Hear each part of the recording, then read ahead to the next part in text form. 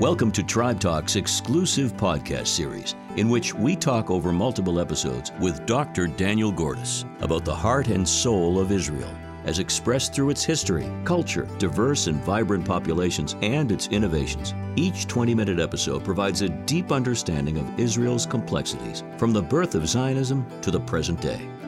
Dr. Gordis, Senior Vice President and Koret Distinguished Fellow at Shalem College in Israel, is the author of more than 10 books and is a widely read columnist in Israel and American media. TribeTalk.org is an information and resource hub for Jewish young adults. It's uniquely designed to give students the tools they need to wisely choose colleges and to address anti-Semitism and feel empowered in their Jewish identity from before they go off to college and through their college years and beyond. And now, Dr. Gordis.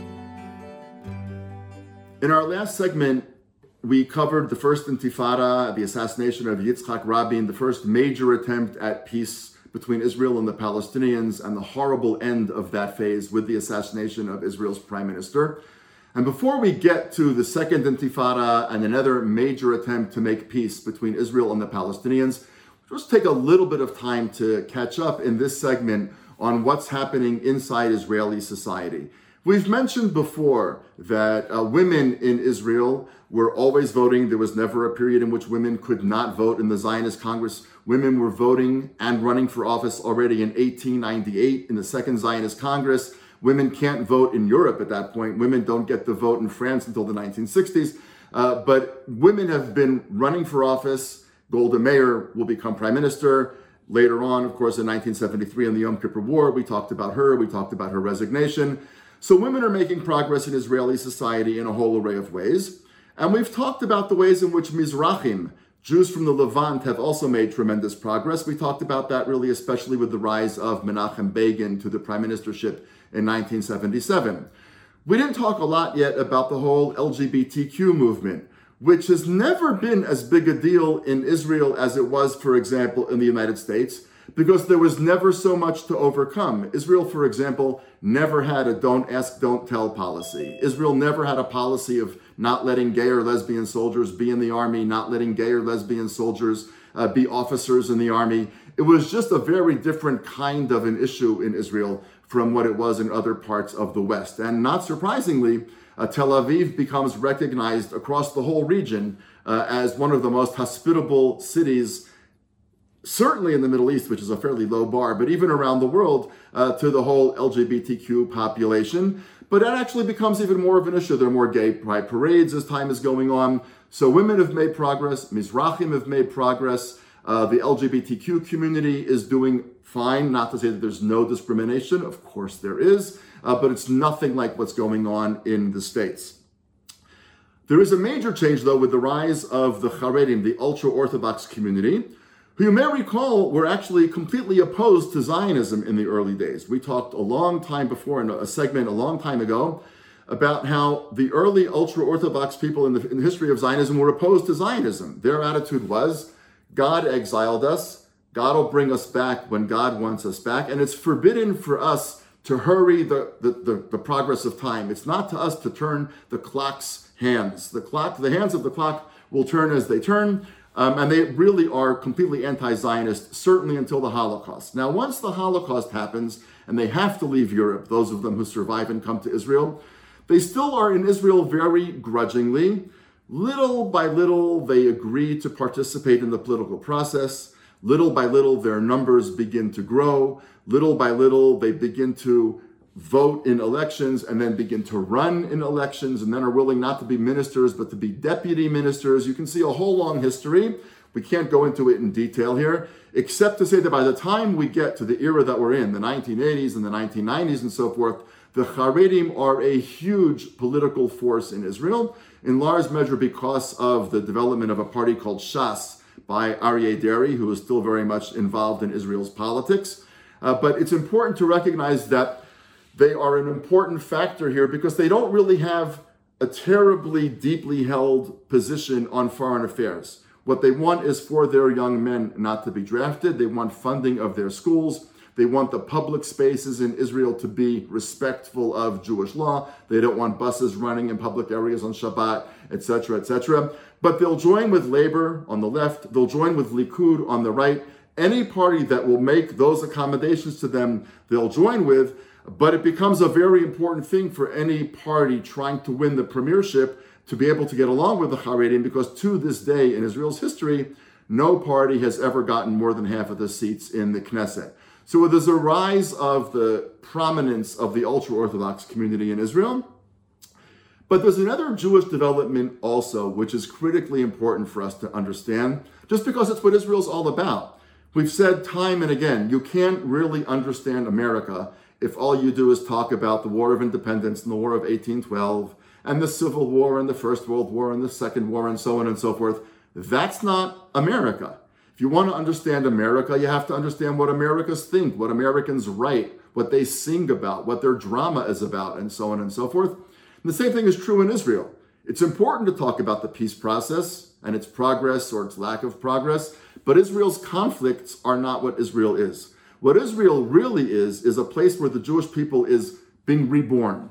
And that's what we really see happening in the last few decades in Israel. There's a real renaissance of interest in Jewish life. Why does that happen now? Well, it's a very complicated story, but to do it relatively briefly, there's a lot of reasons for it. One of them is that hardcore anti-religious secularism of Israel's founding fathers has just kind of worn itself out. They came from the religious communities of Eastern Europe. They were rebelling against their parents or their grandparents. By the time you get to the 1970s or 1980s, the young Israelis are the grandchildren or the great-grandchildren or the great-great-grandchildren. Some of those people, they're not rebelling against anything. In fact, quite the opposite. They want in. They want to know, well, what's that whole conversation about? What are all those Jewish books about? I don't necessarily want to be observant, but I don't want to be blind and deaf to the music that was part of Jewish life for a very long time. So the hardcore secularism begins to die.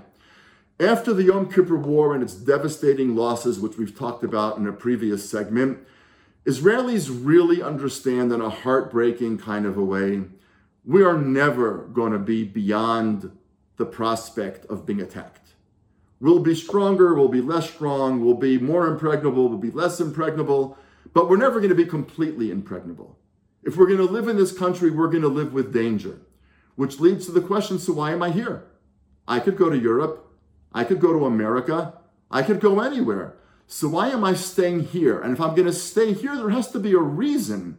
And at the end of the day, that reason has to be something Jewish. I mean, this is a Jewish state. Why am I serving in the army of the Jewish state? Why am I voting in the elections of the Jewish state? Why am I paying taxes to a Jewish state? Why does a Jewish state matter? To be able to answer that question, I need to know something about Judaism itself. And then we've mentioned the rise of the Mizrahim. The Mizrahim have a very different kind of theological approach than do the Europeans. Europeans, like Americans in a lot of ways, are very theologically rigorous and logical, so to speak. In other words, do you think that God commanded you to observe the commandments of Jewish life? If no, then fine. And if yes, if you really think God said to do it, well, then obviously you're going to do it. If you think that God said to observe Shabbat, you're not going to go to the beach in your car on Shabbat. It doesn't make any sense. You can't say, yes, I believe that God said that, but I still go to the beach.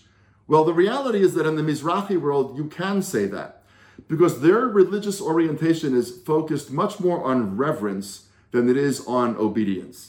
And obviously, this is a much more complicated subject than we can do justice now to. But there are lots and lots of Mizrahim who say, of course I believe that there's a God.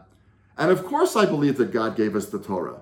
And of course I believe that the Torah says I cannot drive on Shabbat. And yes, I drive on Shabbat and I go to the beach. Why?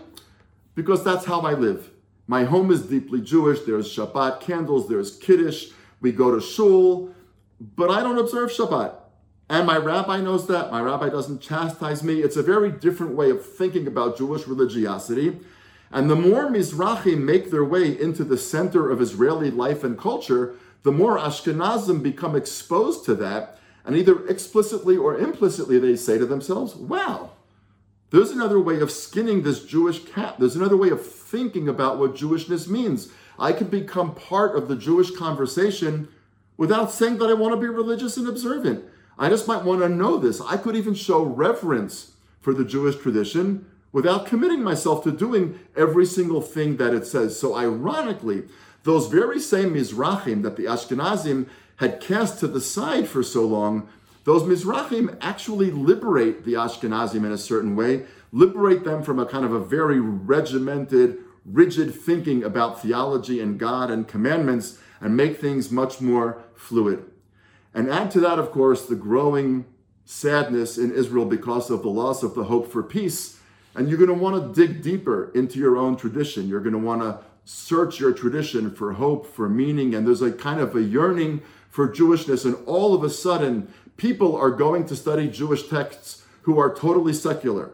There are lots of Israeli programs called Mechinot. It's a kind of a gap year program, which had never existed in Israel. Really, it kind of takes off mostly with the assassination of Rabin, where religious kids and non-religious kids sometimes together will go off for a year before they go to the army and study. And there are programs for secular kids, and there's programs for religious kids. But a lot of kids are now spending a year before they get drafted to think about Jewish issues, to read those great Zionist thinkers we've talked about, to learn a little bit of Israeli history, to read Bible, to read Mishnah, to read Talmud, and so on and so forth. And some of Israel's most interesting writers today have pointed to this great renaissance. Shmuel Rosner, who wrote a book not that long ago called #Israeli Judaism, it's been translated into English, talks about a kind of a new kind of Jewishness that blends Jewish religiosity and Jewish ritual with national Israeli ritual in a kind of a meaningful, fascinating way. Micha Goodman, who is one of Israel's most important public intellectuals, probably in his 50s these days, has written 6 books, each one of which has been a bestseller. And his first books were about Maimonides, the Kuzari by Rabbi Yehuda Halevi, Deuteronomy. In other words, when a book about Maimonides, when a book about the book of Deuteronomy become bestsellers, the Haredim are not buying his books. And there's not enough religious people who make up about 10-15% of Israeli society to turn a book into a bestseller. A bestseller can only be a bestseller in Israel if the secular Jews are buying it. And they are in fact buying books about Maimonides and the Kuzari and Deuteronomy by the hundreds and by the thousands. And it's just part of an indication of that thirst for meaning and that thirst for thinking deeply about issues that Israelis once might have cast to the side, they're now thinking about more explicitly. I want to say one other thing really briefly about the kind of renaissance of Jewish thought, which is to say that you can actually see a lot of soul searching even in Israeli television.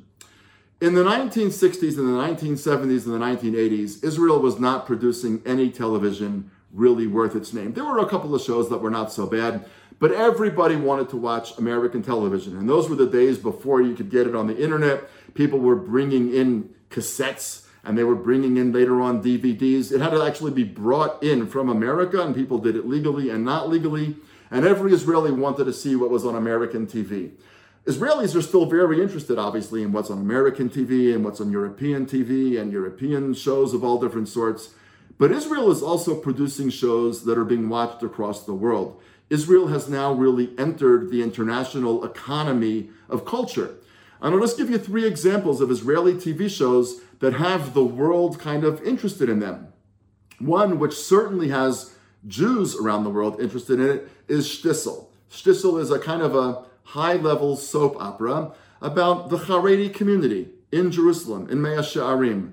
And for those of you who haven't seen it, it's a kind of a show about regular life. There's people in happy marriages and unhappy marriages.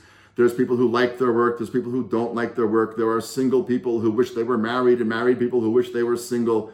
It's life. But it's a look at the Haredi world in a very sensitive, loving kind of a way. These Haredi characters are lovable, likable, huggable. You feel for them. You weep with them. And you could ask yourself, well, why in a world in which secular Israelis are so upset that the Haredim are getting more and more political power, that secular Israelis are being forced by virtue of coalition agreements to fund Haredi schools, where secular kids are going off to the army and looking in disgust at the fact that Haredi kids are not going to the army, why does Israel all of a sudden produce a really famous, very popular TV show which shows the Haredim in such really loving terms? And the answer is this. The answer is that yes, Israelis are opposed to a lot of the economic arrangements made with Haredi parties, and a lot of Israelis are in favor of what's called in Hebrew shivyon banetel, an equality in bearing the burden, an equality of going to the army, which the Haredim are not open to. There's a lot of resentment against the Haredim, but there are a lot of people in Tel Aviv working in very tall towers made out of steel and glass who go down their elevator at the end of the workday and get into their Audi or their Lexus and drive home to their very fancy house in Ramat Aviv Gimel. And they're really living the life. And they have money and they can travel and they have nice clothes. They're not really wanting for anything. But they get home at the end of the day and life feels kind of empty. What's it all really for? Why am I working so hard? How come this money doesn't make me feel happy? And then I look at these Haredim who have 10 children, 12 children, 14 children, and they live in poverty that they themselves have chosen, and they look happy. Why are they happy? What do they know that I don't know? What do they have that I don't have? I don't want to be like them, but increasingly Israelis are kind of curious about them. What's going on in that community that in the 21st century makes people want to live that way? And that's still really an ongoing curiosity in much of Israeli life, as people in Israel, like all over the world, look for meaning. Ask themselves, what's my life really all about? There's another TV show that everybody talks about, which is Fauda, right? Which is about an Israeli counterterrorism undercover unit. And you could say that Fauda is, is one of those cops and robbers shows, and people are shooting each other up and blowing each other up. Fauda is much more than that. And if you've seen Fauda, you know that at a certain point, what becomes fascinating and troubling about Fauda is that it's actually not clear who's more insane, the terrorists or the Israeli undercover unit that's supposed to get and kill the terrorists. Who does more outrageous things? Who's completely lost sight of their moral compass? It's not clear. And what the authors of Fauda were able to do, and it became a best-selling show in Israel, so Israelis were open to hearing this. They were able to ask the question, to survive in the jungle, do you have to become the jungle? Is there a way that we can survive in this region and not become like that? Now, Fauda is at the end of the day just a TV show. It's not going to answer that question. But when it actually has you thinking, my God, all of these people are insane. And actually, all of these people are a little likable. Even the Arabs on the other side, what Fauda has done is it's added a human dimension that Israelis are actually now willing to hear. You could not have produced Fauda in the 1960s. You could have not produced Fauda in the 1970s. You would have been called a traitor. Nobody would have watched it. We weren't ready. But we're ready for Shtisel to look kind of lovingly and longingly at the Haredi community. We're ready for Fauda. Not to say that the terrorists are right and we're wrong, obviously, but to say there's people on the other side of the line. And we also at times cross all sorts of lines, and we can acknowledge that and talk about that. Now there's a brand new TV show, which has been purchased by Apple TV and hasn't come out in English yet, but it's out in Hebrew already, which is called Tehran. And it's about a similar kind of a thing. Israel's going to try to take out Iran's nuclear project. But you meet Iranians who are not bad people. You meet Iranians who actually are decent human beings who really wish the Shah were back in power. They hate what the Islamic regime has done to their country. They would actually like to live in perfect peace with Israelis. And of course, there has to be the inevitable romance between an Israeli character and an Iranian character. And again, what the authors of this TV show say quite explicitly that they're trying to do is not to do moral equivalence here, but to show the humanity on both sides. That's a really new development in Israeli culture that I think is worth putting our fingers on. And the very last thing that I'll say at this stage is that in 2017, when the Man Booker International Prize was awarded, in other words, books from any country, any author, any language that have been translated into English so the judges can read them, they announced the 5 finalists in 2017. 2 of the 5 finalists were Israelis. They were David Grossman and Amos Oz. And the winner of the International Man Booker Prize was actually David Grossman for a very strange, painful, beautiful book called A Horse Walks into a Bar. You've gotten to a point at the first part of the 21st century when in the entire planet, 5 people are picked to be finalists for one of the most prestigious literary awards in the world. 40% of the finalists come from a country the size of New Jersey. It's really kind of unbelievable what's happened to Israel culturally. And again, I think although we're going to come back in future segments to the conflict and to peace negotiations and so forth, critically important for us to remember that that's what Israel's really all about. Israel's not about war with Egypt or Jordan. Israel's not about conflict with the Palestinians. Israel is about the rebirth of the Jewish people. And by the beginning of the 21st century, it is unbelievably obvious and apparent that the rebirth of the Jewish people is exactly what's happening in the Jewish state. Thank you for joining us. We encourage you to listen to the next podcast in this series with Dr. Gordis and remind you to visit our website, tribetalk.org, for more resources.